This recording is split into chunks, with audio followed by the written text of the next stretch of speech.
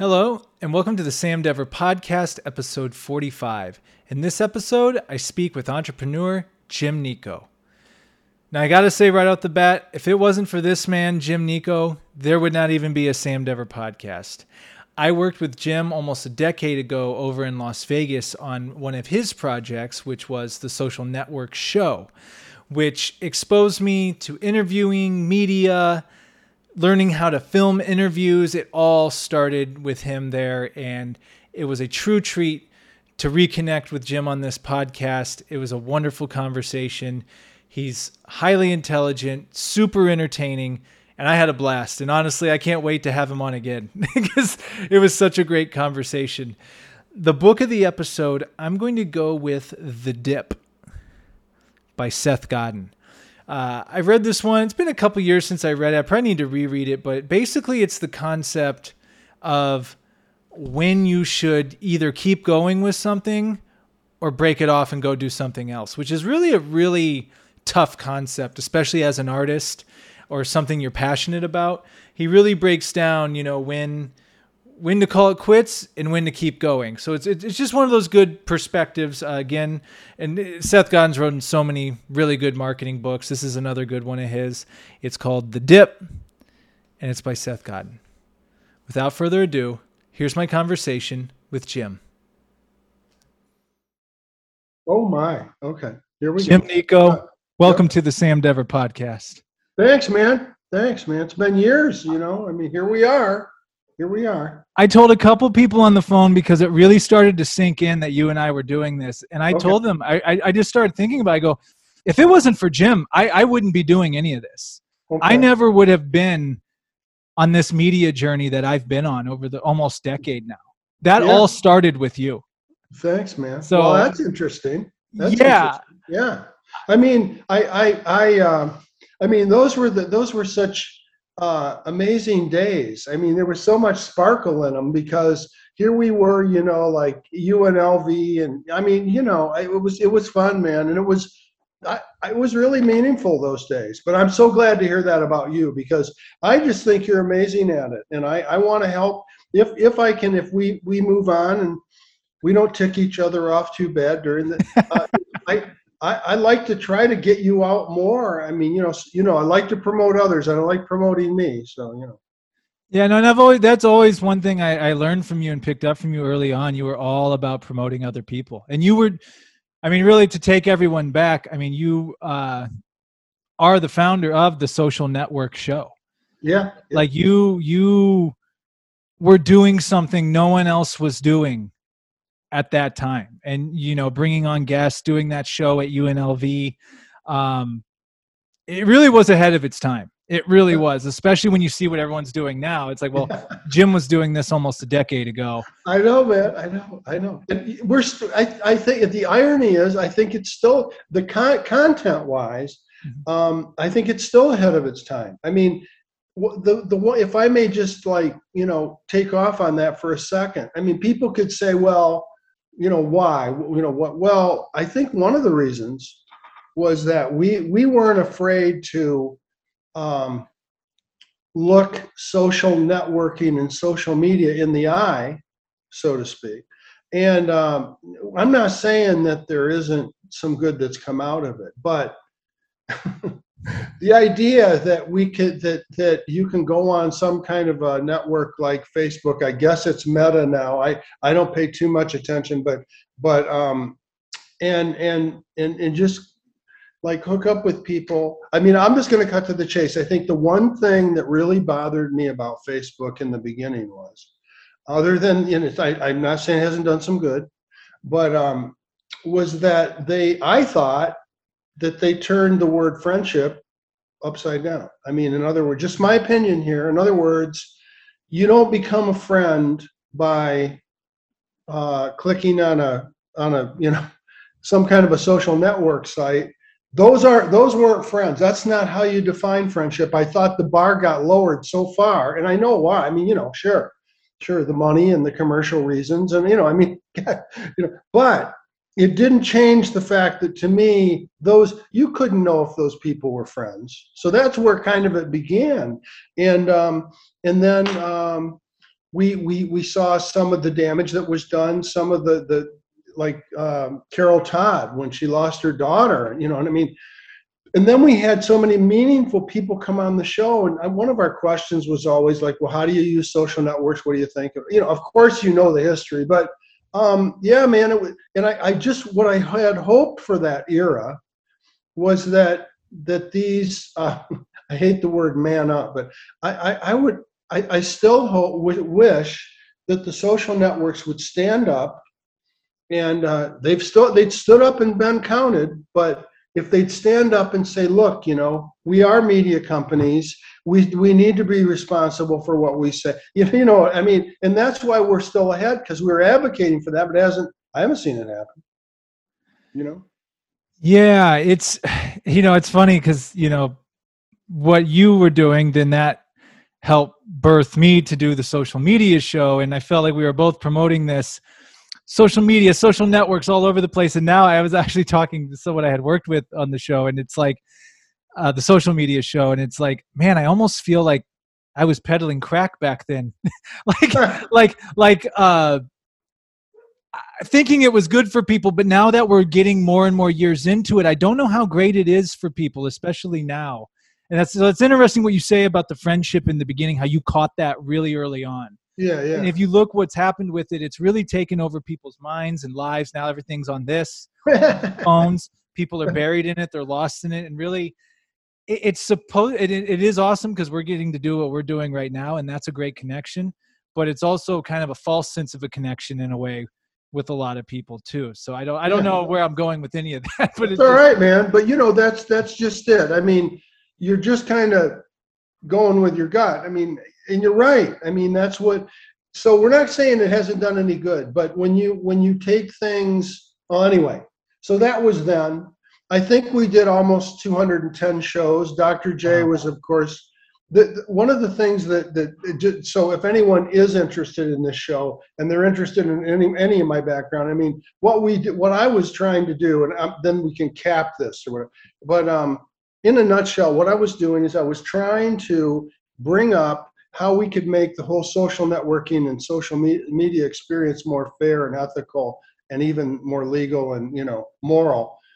I don't know that we succeeded, but we certainly brought a lot of amazing voices to that conversation. We recorded the Social Network show, recorded approximately 210 shows or something, and I also got into producing those series on the Social Network station. Now those are kind of gone. I think the domains are up for sale. But anyway, and last thing to cap this off was what I wanted to do was not just go on and be my normal charming self, just kidding, self, but I wanted, when I met Dr. J, that was a real turning point, because I haven't heard of many experimental psychologists. I mean, and that's what she is, and she still is. She's still a really close friend, and she's retired now. But to bring on somebody with that I had a clinical background. I was a crisis intervention expert, but to bring in the psychological level of her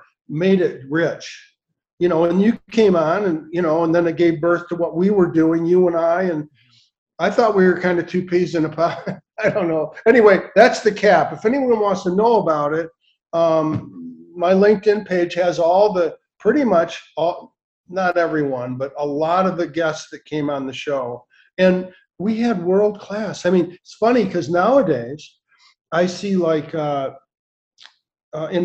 is a conclusion, but nowadays, like I belong to Harrow, help a reporter out, and I don't know if you're into that, but do you know about that? I haven't heard. I think I've heard the name. I don't know much about it. Oh, it's very interesting. Very interesting. I'll turn you onto it later a little bit more. But what I'm getting at is, people intermittently over the 5 or 6 years that we did the Social Network show, people would say, well, how do you get guests? And like, we had waiting lists. I mean, people just came out of the woodwork. Everyone wanted to be on the show. We got Google on the show. I mean, and that wasn't easy, but we had, the United Nations, Johnson & Johnson, all kinds of, great, interesting people. So we can cap that off. We stopped that, I don't know, 5 or 6 years ago, we stopped producing and doing the show, but anyone's interested, I think the one place that they might really like to see it, if anyone's getting into podcasting, in addition to listening to your show, they might go to my LinkedIn page and look at the guests we have, and so that's that, Yeah, I'll for sure put your links in the description of this episode so people can click and go check it out. Another thing I'll add, to that experience, at least from my standpoint, I mean, especially now that I look back at it, man, I got to be in the room with some amazing individuals for some incredible conversations. Oh, yeah. And I think I was 26 at the time, something like that. Yeah. 25 even. You were lit. Yeah, you were on the move, man. But great times. I mean, and I still think, and not just me, I think we were ahead of our time. And I think that was part of the problem because, I mean, come on, the social networks were making a fortune. They weren't necessarily going to change because I said they needed to, but that was then. So that, again, people, if they look at my LinkedIn profile, they can see all the guests, and we did different, I produced different series, as you know, on the social network station. So it was a blast. But I think it was more meaningful than a blast, So. I didn't call you the Ted Turner of social networking for nothing. So. Well, that was the best compliment ever, It really was, because I, of all the guys out there, I don't know that much about Turner, but I was intrigued by him to the extent that I very much respected, if I got it right, is that at one point he gave away a third of his wealth to the United Nations, which I haven't heard of anyone else do it. I mean, I'm not saying no one has, but it hasn't been front page news. Like I'm guessing if Gates would give away a third of his, you know what I mean? How much money do you need? I mean, you and I know how much money we're going to try to go get. But at one point, I got to tell you, in the middle of that whole social networking and social media jaunt that we did, I did something that I didn't tell a lot of people about. I bought a domain that said, this was the exact domain, I think it was classic, greedismorethanyounneed.com. That's what it was. And I owned, I mean, my wife just about, I mean, I don't know how rocky it got, but I mean, at one point I owned so many damn domain names and I thought they were all brilliant. I mean, it's like. I do the same thing. Yeah, domain junkie. I had a problem. Anyway, but the one, greedismorethanyounneed.com. I don't know if it's around, but I got rid of it, but I loved it. And I still believe that, that greed is more than you need. You don't, you and I'm not going to preach on that. I'm not going to get it, but I got a lot of feedback on that. And then I started getting radicals were following that. And I thought, well, wait a minute, I better be careful because I'm doing this mainstream. Anyway, that was then. And I also had another domain, and I can defend this one, thesocialnetworkfromhell.com. So what the goal there was, I never did it. The goal was that once you've been on the other social networks, what you should do is join the social network from hell and settle down into your. Okay, so that was my domain addiction state. I got a million of them, but they're gone now. Trust me, I've definitely let a few go that I've held on to for years. Because in your mind, you're like, oh, this is going to be huge. Yeah. I'm reminded just talking to you too. It's like you've always had this big creative entrepreneurial drive. Has that always been in you? Has that always been? Well, I got it. Okay, first of all, I got to tell you a story. But I got to tell you, I mean, because this is the fun part. I got to tell you a quick story. But I'm also going to send to you the original because I don't want to read it now. But I'll give you, like, how people say you get things in your blood, right? That kind of thing. Okay. So my dad, this is where it started. Okay. So I was more interested in spiritual. My thing was I was interested in really high level knowledge in terms of like, whether it was the ultimate in poetic and literary knowledge or philosophical knowledge or mystical metaphysics. So I was always way into the ultimate stuff, right?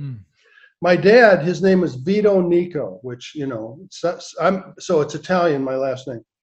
And he was a genius in his own right and unbidden. I mean, he never claimed to be that, but those around him, including me, saw it in him. I mean, he was just, you could see it. As soon as he walked in the room, you could see it. And there was a very dangerous side to this guy, okay, which I don't know that I want to get into that now. It had a major effect on my life, but you know me, I just might get into it in part 2. Anyway, I don't mind going into it, but I want to be careful because that one, it was when you got an Italian, here's the combo: Italian, genius, and he was a Navy Ranger. So during his time, he was the most highly trained killer, assassin-like killer of his era. The Navy Rangers were way ahead of anyone else. Green Berets. These guys, they predated all that. Okay. So when you add in like an amazing a trained, very very sophisticated guy, his hands are registered. He couldn't fight. I saw him fight, but he wasn't allowed to legally. His hands are registered. Italian, genius, and hands registered. And then you got me, the rebel, and I'm the oldest son. And he thought I was exactly like him. I mean, from the very beginning. There were some reasons for that. One, we were the same size as I got older, And this all relates to your question, but it's the fun background to it. We were the same size. I wore his clothes when I was in high school. I later had we became quite close. She said, you have your dad's eyes, I mean, there were a lot. It was kind of eerie. He and I were more like twins than we were like father son, but then there was a dark side. Okay. So 2 stories about him ought to put things in focus. He made his first million on a borrowed $5 bill. Here's what he did. Okay. He would go to a bar. He was a drinker. Okay. He'd go to a bar, and this is a typical thing with him. Like in Michigan, I grew up in Lansing, Michigan, capital of Michigan. He went to a bar, and he did a lot of his business in bars drinking. Anyway, he's in a bar. He borrows $5 from some guy, and this guy was feast or famine. I mean, we lived in mansions, and he'd be broke the next day, and then he'd have millions. I mean, it was up and down, roller coaster. He borrowed $5. Here's what he did. He knew of land that was available, but that was extremely expensive, or in a sense, unavailable. It was there, but it wasn't for sale. Okay, farmers, generations of farmers had all this acreage in Michigan, and it wasn't for sale. But you get a farmer coming in with the overalls and he's got $1 million in the bank, and everybody's got a price, that whole thing. So here's what he did. This was the beginning of malls as we know them today, the malls, right? So these mall developers were looking for property all over the world. I don't know about the world, but at least in Michigan and probably the other states, to build these huge malls, okay? And he knew that, and he knew farmers had land. So what he'd do is here's how he made his first million. He went to a farmer, he said, look, you want to sell? No, I don't want to sell. Well, what price would you sell for? So he'd raise it. He just raised it and raised it until the guy said, man, you'll never get that amount for my farm. But my dad said, well, but if I do, I get anything over that. So, if a parcel might have been for like 5 million, if he gets $1 million over the 6 million, so he was dealing with options is what he was doing. He bought the option from the farmer to sell his land. You didn't need a real estate license to do this back then. I don't know about now. He'd buy the option on the back of a napkin usually, or a placemat, whatever. He'd pen it out with a cross pen, and he'd get an option to sell the land, and he'd take whatever he could sell it over and above. So that's how he made his first on a borrowed $5 bill. He bought it for 5 million, sold it for 6. Boom, he's a millionaire. And it's okay, but this is another story, and this is the last one. This is the one I'm going to send you. I didn't even know this one. My daughter found this one, but okay. So there was a point where he owned a couple of. He became a millionaire, all self-made. He never finished school. He just did it by his wits. Anyway, at one point he owned a hotel in Fort Lauderdale. I went there once and got in enough trouble that I needed to leave. But then he owned one in Winter Garden, Florida, which happens to be just outside Disney World. Okay. So he had the this is a good one. He bought the Ramada Inn, which was the very closest one to Disney World before Disney World opened. Oh. So here's what happened. He goes, he owns it. Now, how the hell he got that together? He was wild, this guy. Okay. I don't know how he did it, but he owned it. Okay. But he couldn't rent the rooms because Disney World hadn't opened. Okay. So he researched somehow and found this Wall Street financier. What does he do? He hijacks his plane. This financier is on vacation somewhere in the world, and he's coming back to Tampa on a private jet or whatever. And my dad, I don't know how he did it, probably bribed the pilot or something, whatever. He rerouted the plane to Orlando, and without the guy's knowledge, So, I mean, that's what he did, okay? But he was charming enough and he was brilliant enough to where, so the story, and I'll get you the literal one because there's some good detail. But anyway, the story, it was in a Florida newspaper. My daughter found it and I was amazed. Just like him, typical. But anyway, so the guy, it starts the last piece of the story. The guy's getting off the plane with his wife, and he had no idea why they're in frickin' Orlando, right? Never met my dad, didn't know what was going on. But he said, man, but the orange blossoms were great. I'd never smelled those. So, and this guy's filthy rich. Okay. And so my dad finally, Vito, whatever, he forgave, this guy forgave him for commandeering the plane and lent him like $4 to $5 million to keep afloat until the Disney World opened. So that's in my blood, right? I always liked the big deals, and yet I hated business in a way because it clashed with the greed is more than my ethics and my spiritual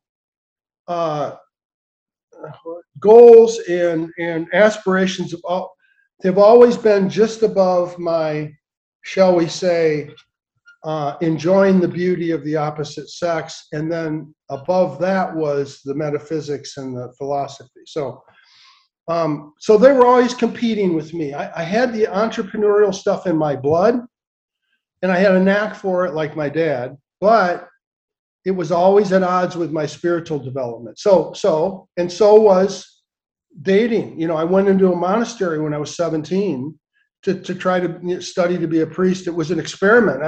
I shocked everybody, but I said, I'm not, this isn't a done deal. I'm just going in to see if I'm into it, So that's where it all began. But then I got into music. Once I heard Jethro Tull play, I was into Dylan and a lot of rock stuff, but when I heard Jethro Tull play, I just fell in love with the flute, the way the guy played the flute. I saw him live. It was a concert called Goose Lake in Michigan. And I had taught myself, when I was in the monastery, I recorded, at 17 years old, I recorded, there were some wild people in the monastery. How am I doing? Am I doing pretty good? I'm up on it. It's incredible. Okay. Tangents. This is beyond anything I ever thought it could be. Keep talking. We're just getting warmed up. Okay. Oh, this is great. I got to tell you a little bit. Okay. So imagine this now. Okay.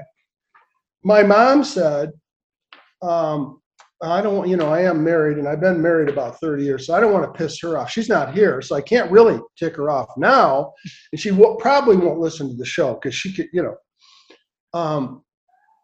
no, she won't listen because she saw us, you and I, together before. We were the guys. We were doing our guy thing. They're not, you and me. But okay, so I go into this freaking monastery. Well, one more thing, just to spice up everything. My dad, he was also he did let me know this. He was the checker champion of the 5th Fleet in the Navy. So that analytical genius, that mathematical analytical genius that he had was very prevalent. How the hell do you become a freaking checker champion of the 5th Fleet? You got to be Fuck. Side note, it sounds like your dad needs a movie made on him. Yeah, I know. Okay. So here's what happened. So I'm dating the most beautiful women in my hometown schools. That was another thing I was into. I love beauty. I love physical beauty. And so that clashed with my spiritual aspirations. But here's one more little piece. Saves you from asking questions because this is more fun anyway. So, but cut me off, man. If I get out too far, just cut me off. But anyway, no, this podcast is all about going deep and far, and this is great. This is, you can't make this shit up. So no, this is gold. Okay, at one point, my dad had a friend. He introduced us to a guy named Father Bill. He was a regular parish priest, diocesan priest in Lansing, Michigan, and his name was Father Bill McKeown. Okay. Father Bill had some of the most amazing eyes I've ever seen. They glistened with a certain brilliance that I rarely see. Okay. I've seen it maybe once or twice in my lifetime. And my dad said, he's the only guy I know that's smarter than me. So that gives you some idea of Father Bill. I think he was the guy that actually was the interpreter when the Japanese surrendered. He was the guy there. Like he spoke like 10 or 12, I don't know, 7, 12 languages, something. Georgetown valedictorian, brilliant guy. And what he did, the reason I went into try to be a priest was him, because what he did is he worked with the poor, but he had the Catholic Church subsidize what he was doing. That was his thing. And I thought, well, I want to work with the poor. And so I'll go and I'll try to do the same thing. Well, I didn't last in the priesthood. I lasted a couple of years, got in a lot of not legal trouble, but let's just say collegiate trouble. But I recorded a song in there. I did Misty by Errol Garner, the old song. And I did Lonely by John Sebastian. And here's what I mean. You don't think you're going to get recording engineering experts in the monastery, but there they were, these two guys. And I played piano a little bit and harmonica. Once they heard me play the harmonica, they said, well, we want to record you. Just happened to be a recording studio at St. Meinrad in the monastery, one of the oldest in the country. I mean, all this weird kind of stuff like that was going on. So when I got out of there, I got into music. I taught myself the flute, sax, piano. My goal was to play Locomotive Breath as good as Ian Anderson did. And I guess I pulled it off. But the band was I was in my 20s, about your age when we met, but I took that flute seriously and sax and stuff. But the band was too drunk, too stoned. It was a bunch of my brothers and a guy from the seminary, and we actually made it. We got offered a deal in this guy came to one. We never performed. We only performed in public a couple of times. We just wrote music. We had like kind of a little farmhouse, which we all we wrote music, we played music, but we didn't go out. And then we went out. I went out and I played Locomotive Breath. He heard that. He said, I can offer you a deal in New York, and it was going to be like something like $1,400 or $1,600 a week. Now, again, this is going back decades, but your age, we're in Florida now. My dad's multimillionaire. Between ticking him off, that was always a trip. And there's more to that I'll tell you privately. But anyway, we got the band to a point where we got offered a gig to go tour in New York, start there at $1,600 a week, which, back in the early 70s, 1970. That was good money. A lot, and expenses all paid. And I told the band, I said, everybody quits drinking. I wasn't drinking that much. I mean, I've had my day, but, and I said, or I'm out of here. I said, I can't do this because these were siblings. I had 3 or 4 brothers in the frickin' band, plus my best friend from the monastery. Anyway, long story short, they didn't sober up and I left. I had a great flute. I had a great sax, and I just left and moved back to Michigan. Anyway, that was that. Then I got into clinical. Well, I drove a cab for a while, got cab stories. Oh, yeah. You're not going to escape those, Sam. They may not hit the air. I got some classic. I made I'll just wet your whistle for that. I made more money sitting in the cab than I ever made driving. I was the limo driver in the cab. And that was in Santa Cruz, which, that my daughter's still there. That place is a trip. That's a whole series of stories. Then from there, I went into the clinical world, and I never had a degree. I kind of like skipped that because I was always studying. I always knew more than. I don't mean this in an arrogant way, but I worked at it. I studied psychology and metaphysics and all that.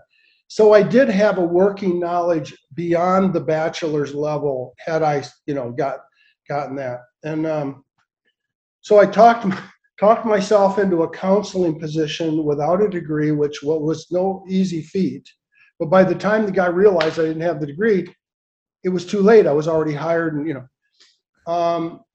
did a clinical thing for a lot of years, and then I got into the entrepreneurial thing, and I started businesses. So that's my whole life story. But the stories are that's that. Oh, we could do a whole podcast on each one of those segments that you just. Oh, they're fun. Okay, all right. Since you begged me, I'll tell you one more story. But man, this is good. You're gonna like this. So now I make history here because I'm going to say something that no one has ever said, and probably and I'll be challenged on it. But anyway, me, I'm as radical as they come. And I've got some surprises for you personally in over the years, things that I've studied. I caught on one of your shows with that one girl she's very charming. Kalila. Yeah, I liked her, I think you may have met her because she came. Yeah, I probably did. Yeah.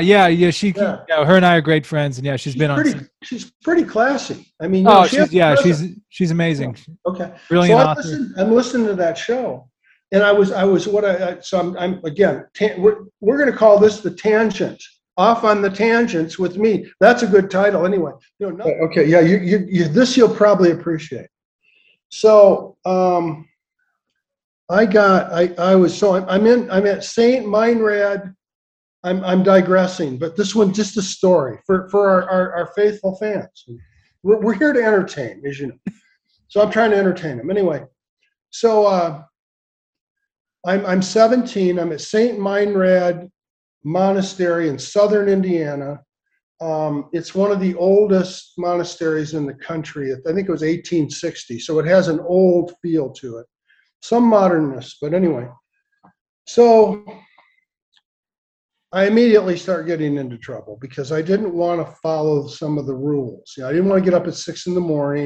Those are the little things. But some of this I'll tell you personally, but I think you will appreciate this one.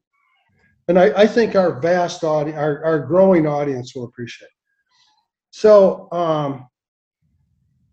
I'm there, and I could care less about politics to this day. I know it's there, and I know it's doing what it's doing, but I don't, I have no real interest in it. So anyway, but a buddy of mine named Chuck White was into politics. And one day, a lot of stuff happened before this. One day he came up to me. I was more interested. I was majoring in philosophy. I was writing serious poetry at that time, publishing in their local paper. And I had anyway, that's a whole other thing. But Chuck White came up to me one day and he said, "Listen, I know you're not into politics." And I said, "No, I'm not. So why are we talking about it?" I wasn't really sarcastic, but he said, "But I am, and I want you to, but here's something kind of different." He said, "So Bobby Kennedy won the Indiana primary." And I said, "Well, that's good to know. I didn't know, because I wasn't really watching the news either." But I said, "Well, but I don't know why are we talking about it?" And he said, "Because in Oregon and California, the schools don't get out till later, like in early June or something.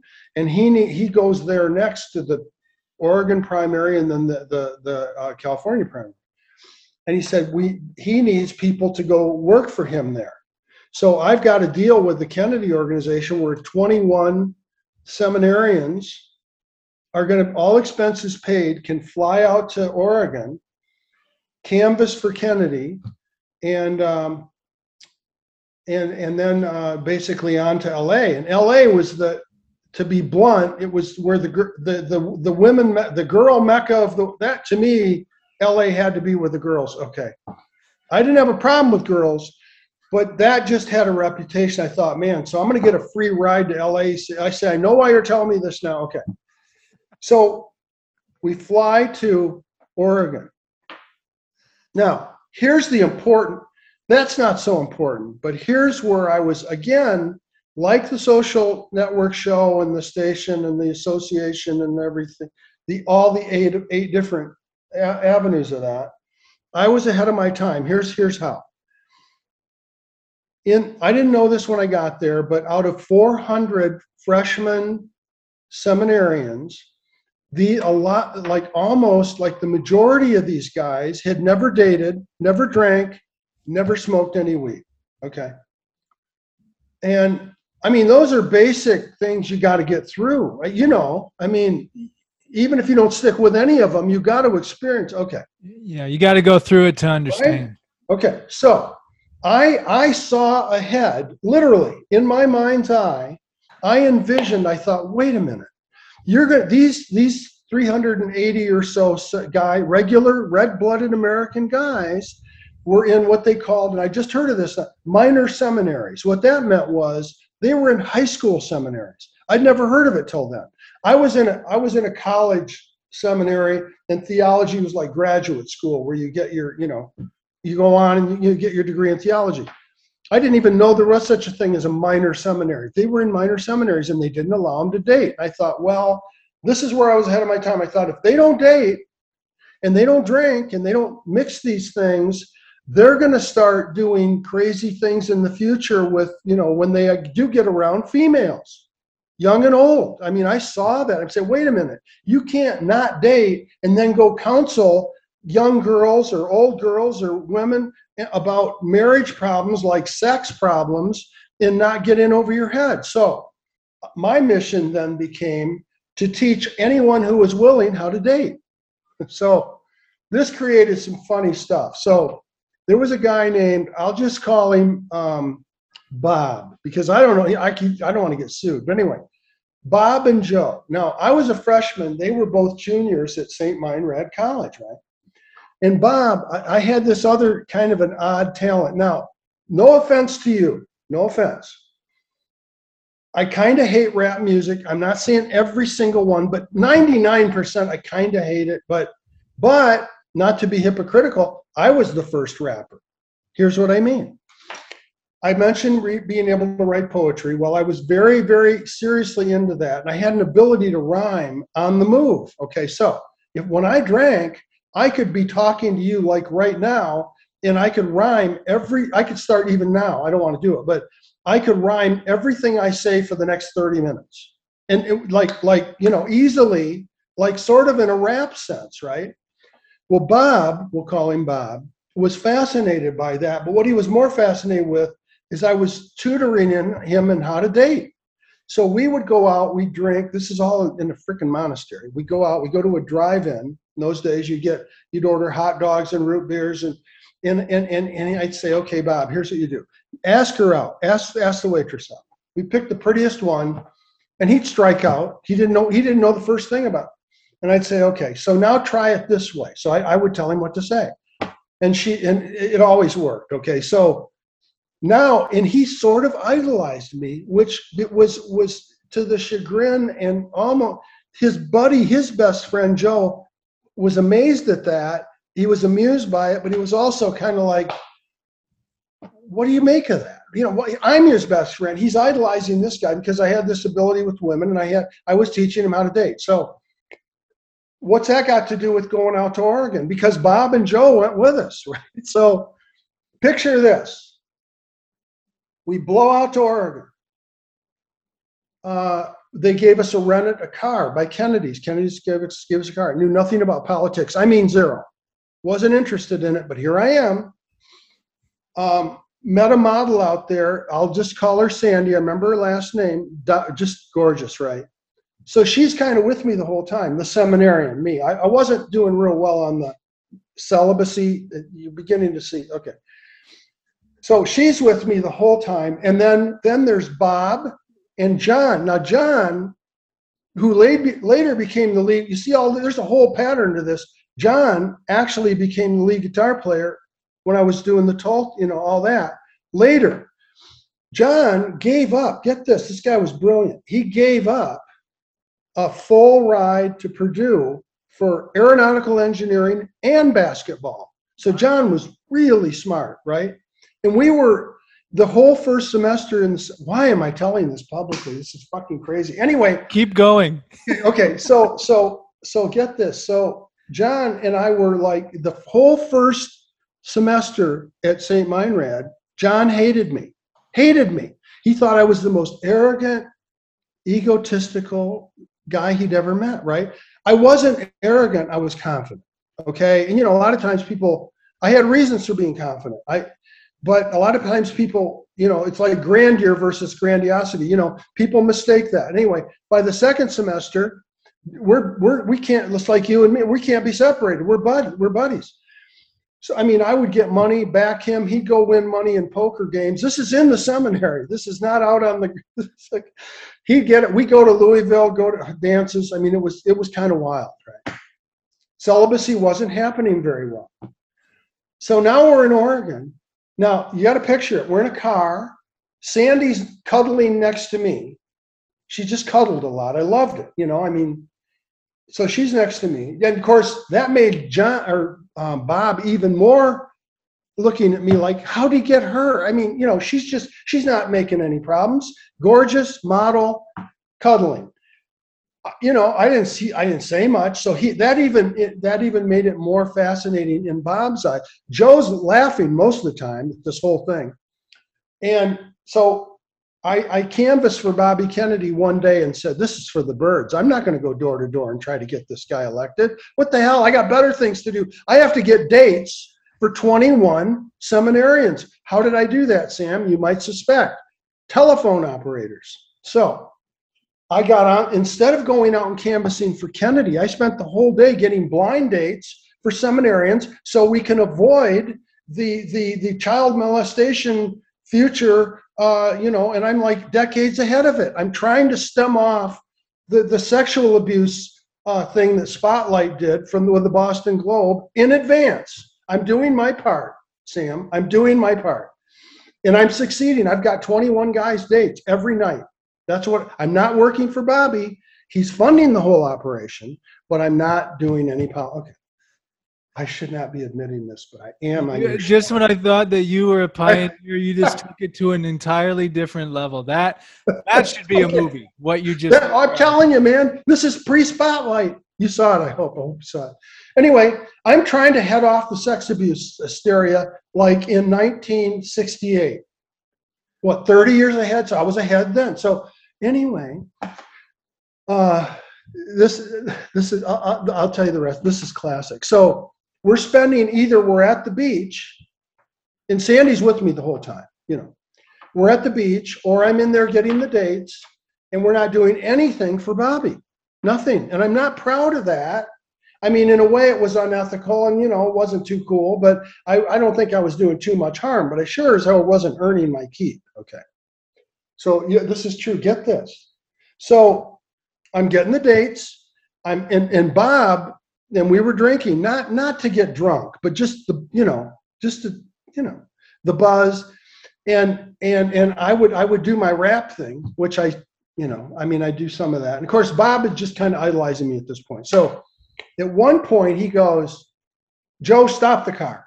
He said, Jim, and I would give him commands. It was hilarious, but we had it on a command obedience thing. And we were drinking. It was just fun to do it. I'd say, go tell her this. And then the girl would go out with him, go say. So we turned it into this command obedience thing.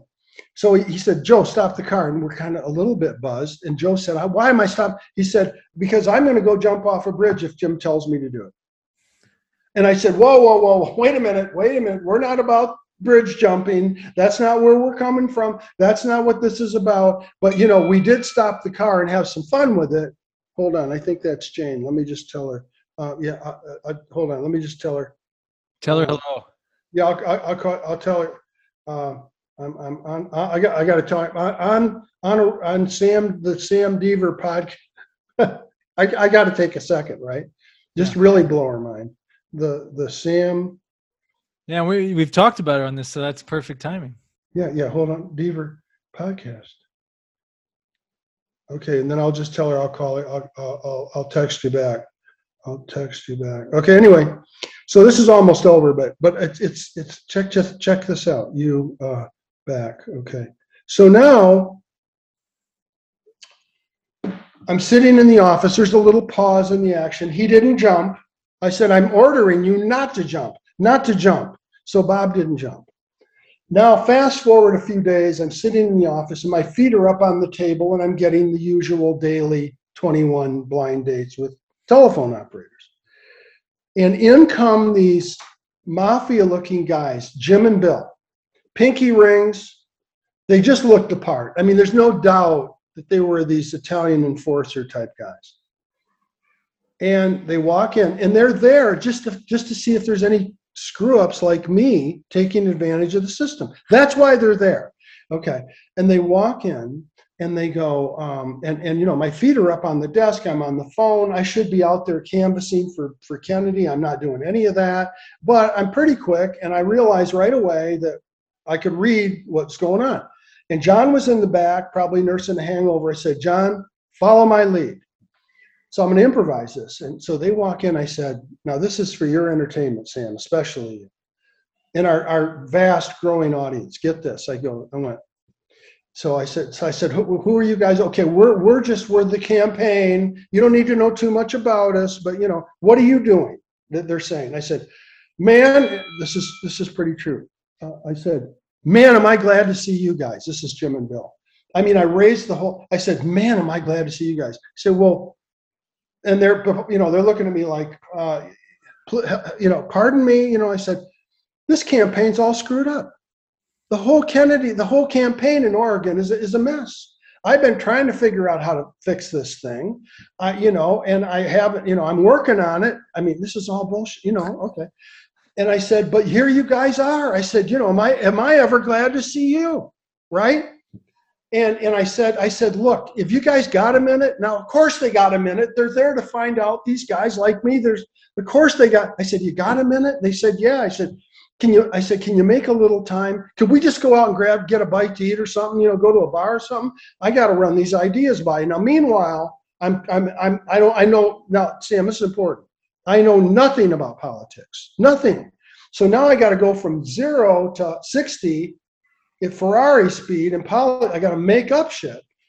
I needed time. So John goes with us. We go to a bar. They had a car. We go in there. Now I used Vito, my dad's old trick. What he used to do is as soon as you get into the bar, he'd find a placemat and he had a gold cross pen and he'd just start figuring everything out on that placemat, right? So we're sitting down with Jim and Bill, and I'm not going to say seemed to be like, I don't think they were like Rhodes Scholars. Let's just be mild about it, okay? But I liked them. They were listening. I got their attention.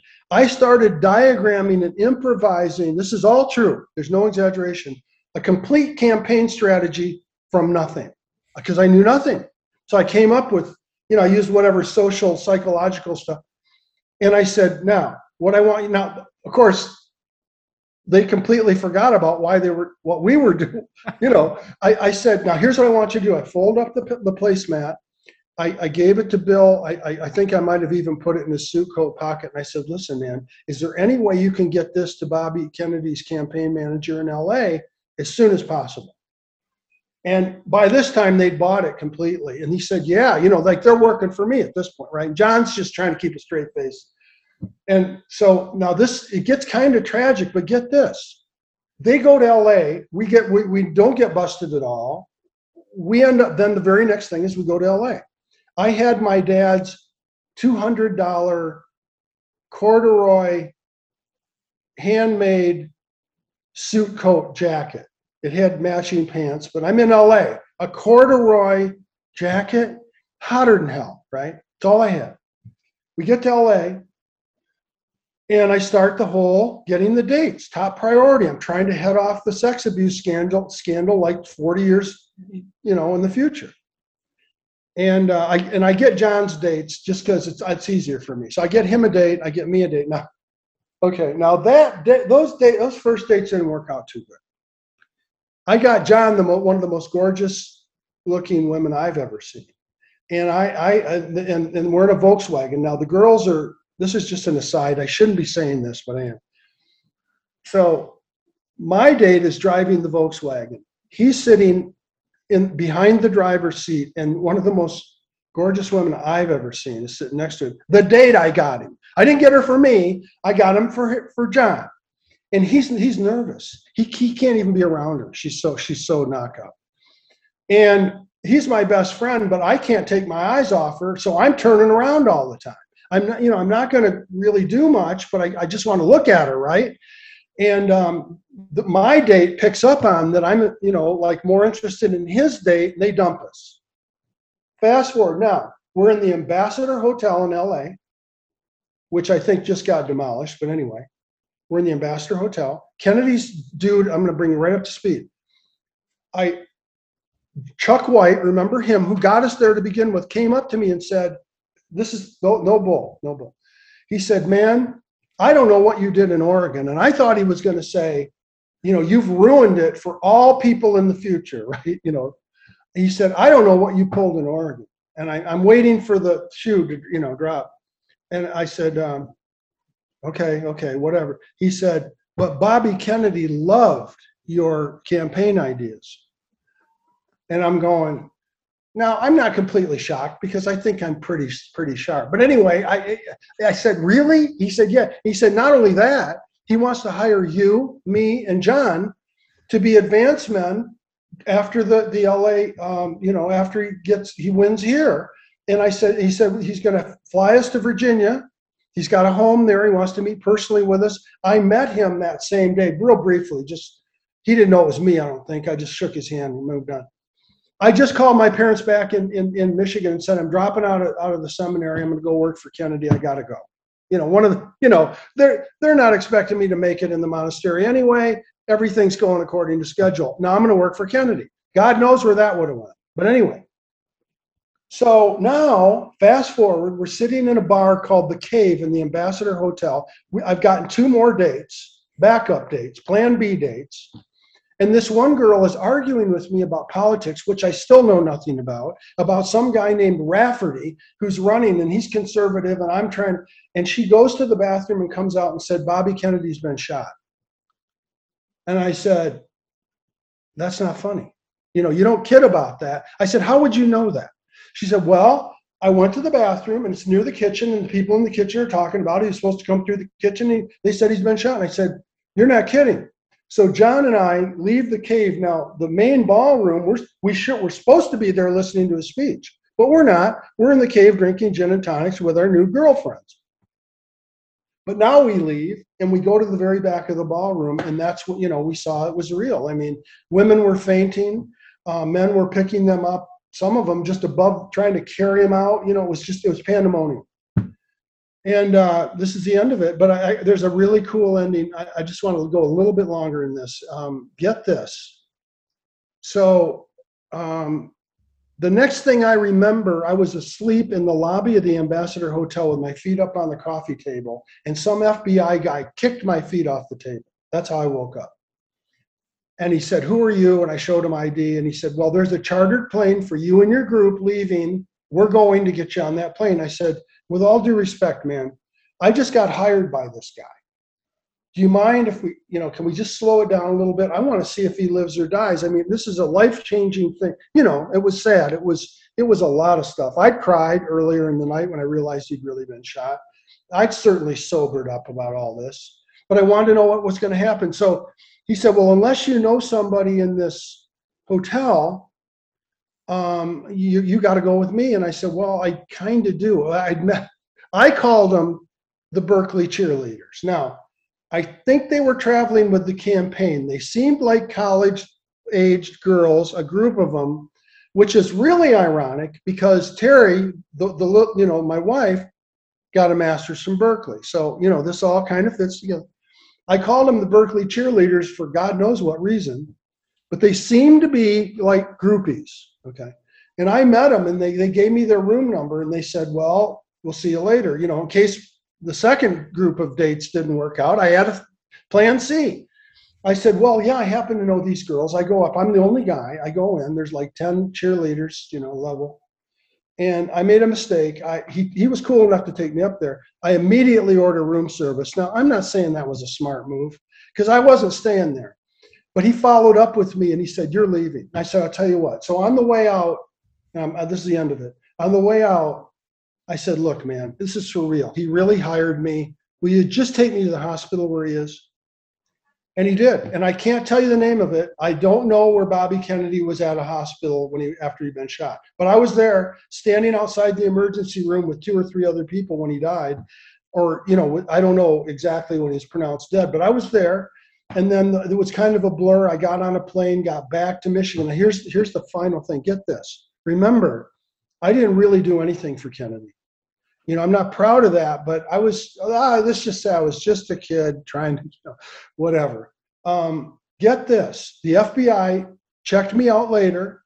And then about 3 or 4 months after that he died and everything, I literally got a picture of Bobby mailed to me by Ethel Kennedy. And it said, get this, Dear Jim, thank you for everything. Love, Ethel.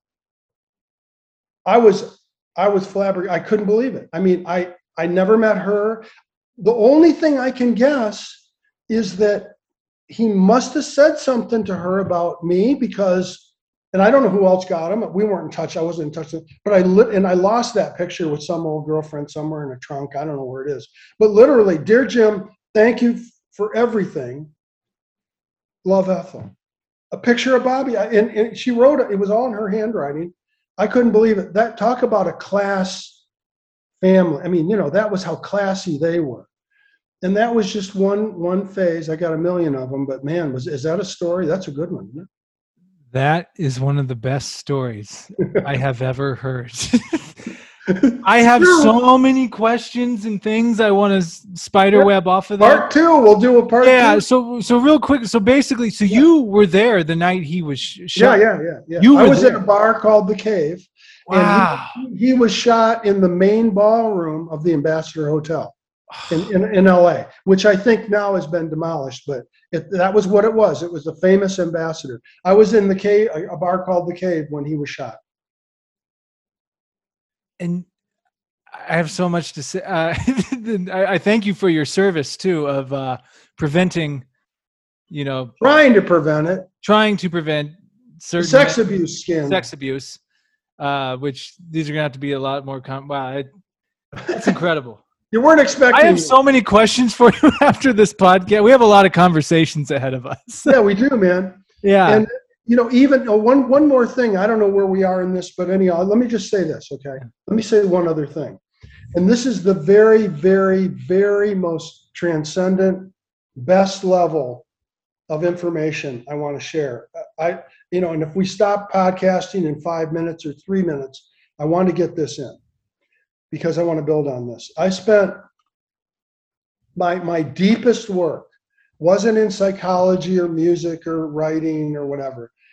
From the very beginning, it's been in the spiritual stuff. And when I heard your podcast and that girl was on there, will you pronounce her name for me? Kalila Yasmin. Kalila. And I noticed that you'd mentioned something about studying the spiritual stuff, and she sounded pretty good, and she was insightful about that topic. Then you were sharing books and experiences. That's my most important work, and I want to talk with you about that personally, whatever. Because I mean, I literally spent my life. That's the deeper stuff. And I got some stuff to share with you there. I shared a little bit when we talked on the phone, but I've got some other stuff. And one thing you could do, and this is a plug for it. I don't know have you heard of the Urantia book? It's called the Urantia book? Yeah, it's spelled. You might want to jot this down. It's URANTIA book, the Urantia book, okay? It is the most profound, and I could walk into. I mean, this is how confident I am with this. and I'm not. I could walk into Harvard, Yale, anywhere in the world. I don't care who's there, or who's coming, or who's been there, and do a dissertation without any preparation on why that book is the most profound collection of writings in any language on this planet right now. Period. There's nothing. And I'm talking about Einstein, I'm talking about Goethe, I'm talking about Nietzsche, I'm talking about Lao Tse, Buddha, I'm talking about the pre-Socratic philosophers, Heraclitus. I don't care who they are. Name anybody in the world, any of the most brilliant minds in the world. Nothing touches this book and the information in there. Okay, it's spelled Urantia book. It was written in 1935. It was a channeled book, which is very interesting. Okay, but you can look it up. It's sold worldwide, but it's never been advertised. It's always been word of mouth. Okay, that's the foundation for my life's work in the spiritual sense. And I want to tell you more about that later, but I want to mention that to you because if you're really interested let me just say one thing about it. There's a lot more behind this, but I'll say this. The third part of the Urantia book is a channeled, I don't like the word channel, but we can't avoid it. It's a revelation, a revealed document of Christ's life is the third part of the book. And it is the most profound. I mean, the whole thing is this level. Starts with God, ends with Christ, and everybody in between. But that third part about Christ's life, I mean, you're talking about parts of years of his life that weren't even included in the Bible. They didn't even know about it. I mean, it's way beyond the Bible. And I'm not putting the Bible down. It's just the Bible is here and the Urantia book is here. It's the most profound writing on a spiritual level in existence. So I just wanted to plug that because you and I personally are going to be revisiting that topic because, man, you deserve the best. And I've spent, to give you a feel for it, it's about the only thing I even read, sitting right over there. I got it when I was about 22, and it was so profound. It was odd how I got it. If we got a minute or two, I'll tell you. And we got about 5 minutes, and I'm telling you, you just like my whole book session up here. That's all spiritual books up there that way. God. Man, you and I have so much to talk about. Like we. Yeah. Well, let me tell you. Listen, even the way I got it was mysterious. Get this. This is. I'll do it in under 5 minutes, but this is how mysterious this is. Okay. When I left the monastery, I didn't go into the monastery to be a cut up. I didn't go there to like not do celibacy. I didn't go in there to drink or really try to head off the sex abuse scandal. Those were all, or record, I recorded Lonely by John Sebastian. And, those were all side things. I went in there to see if I could serve, I wanted to see if I could become a priest and serve like Father Bill did, work with the poor. And so my going in, I didn't know if I could do that. But when I left, I had a very unquenchable yearning for, I knew that they didn't have the answer in terms of Christ. I knew that. I knew Christ was the most profound. I knew that. When I left, I was very, very hardened, but I picked up and kept studying on my own the rest of my life. So during the rock phase, between playing Jethro Tull stuff and whatever, my brother, who's a very bright guy, ran into a high school friend, and I'll wrap this up quick. Friend said, I got this book and I can't comprehend it. It's way beyond me. And my brother Tom said, well, I'll take it. And my brother Tom gave him a guitar in exchange for it. John, the guy from the monastery, read it. His dad read it. Tom, I think, read it. And I had this whole, I would say, metaphysical, mystical experience with God all along. I haven't even gotten into that. But it spooked me because it was, I may have read one or two sentences. I thought, because I now know why, but I ran from the book for probably 5 or 10 years, and it keep coming back. And when my daughter, my daughter's mom was pregnant with her, I got time to read it, and I finished in tears. I was sobbing when I read it. The crucifixion is included, just to give you a little. That one. You won't believe this thing. I mean, you will believe it, but it's the most, anyway. It's as profound as I said. But anyway, and then get this. So I read the book, and we leave. We're living in Michigan, and we leave. We're broke, whatever. And she said to me, my daughter's mom, I said, you know anywhere warm? I'm working construction. I'm writing, and I'm working. I'm doing all kinds of stuff. But now I got a kid. She said, well, I have an old boyfriend in Santa Cruz. We can stay with him. I said, okay, let's go there. So we drive there. They build a loft for us. These are these great big hunking guys. That one was her ex-boyfriend. And we're living there. They built a loft for us. It was great. So we got this little baby. We're living in the loft. And I finished the book in tears. I thought my whole life it's going to change my life completely. But I'm I don't know exactly what to do with it. And she gets me a Valentine's Day gift where she buys me a massage in Santa Cruz, way out in the middle of the woods. Get this, at a monastery, an old converted monastery in the woods in Santa Cruz. And I'm on the table getting a massage from this girl named Christy, which was cool. It was Candace had got me this.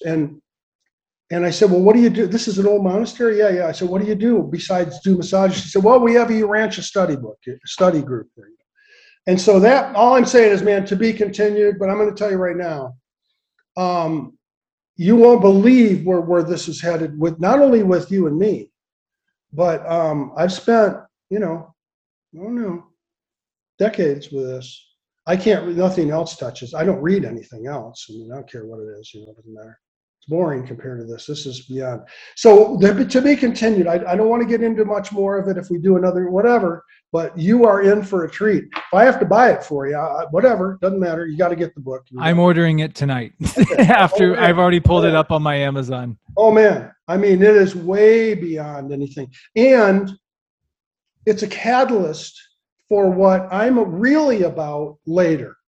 Okay. Which, before I came into this podcast with you, I didn't know how much of, if any of that I would touch, but my real goal, I do kind of have a mission now, and it has nothing to do with the current business. We didn't even touch that or any of that, but to be continued, man. Jim. Yeah. I don't want us to lose this because we're running out of time, but you're coming on again soon. We're doing this again soon. Okay, there's so much we didn't cover. Mm-hmm. Quick shout out where people can find you. Oh, nosliphairties.com, and on LinkedIn, let me just tell Jane what's going on. Oh, so, LinkedIn, nosliphairties.com. They can email me at info@nosliphairties. I mean, that's just a product we've got for sale. And we can talk about that sometime if you want or not. But yeah, no, definitely. I wanted to get into that deeply, but I think we've got a nice start here, and we got a nice start. Well, Jim, it's a pleasure. Again, very grateful for you. This is actually just mind blowing. The fact that you just told me about this book on this podcast, where I do a book of the episode, I read tons of books, I'm deep into spirituality, which I need to tell you about my own journey, and the fact that you just told me about this, everything happened. I just confident this is all divine intervention. I think so. Listen, man, truer words have not been at this level. Trust me, you are in for the treat of your life, man. I mean, I stand by that. Yeah. So we'll continue personally, whatever you want to do, man. Let's just continue. Yeah. All right, Jim. Well, thank you so much. Thank you so much for everything. And we're going to talk again soon. Okay, man. Thank you. All right. Take care. Bye. Bye.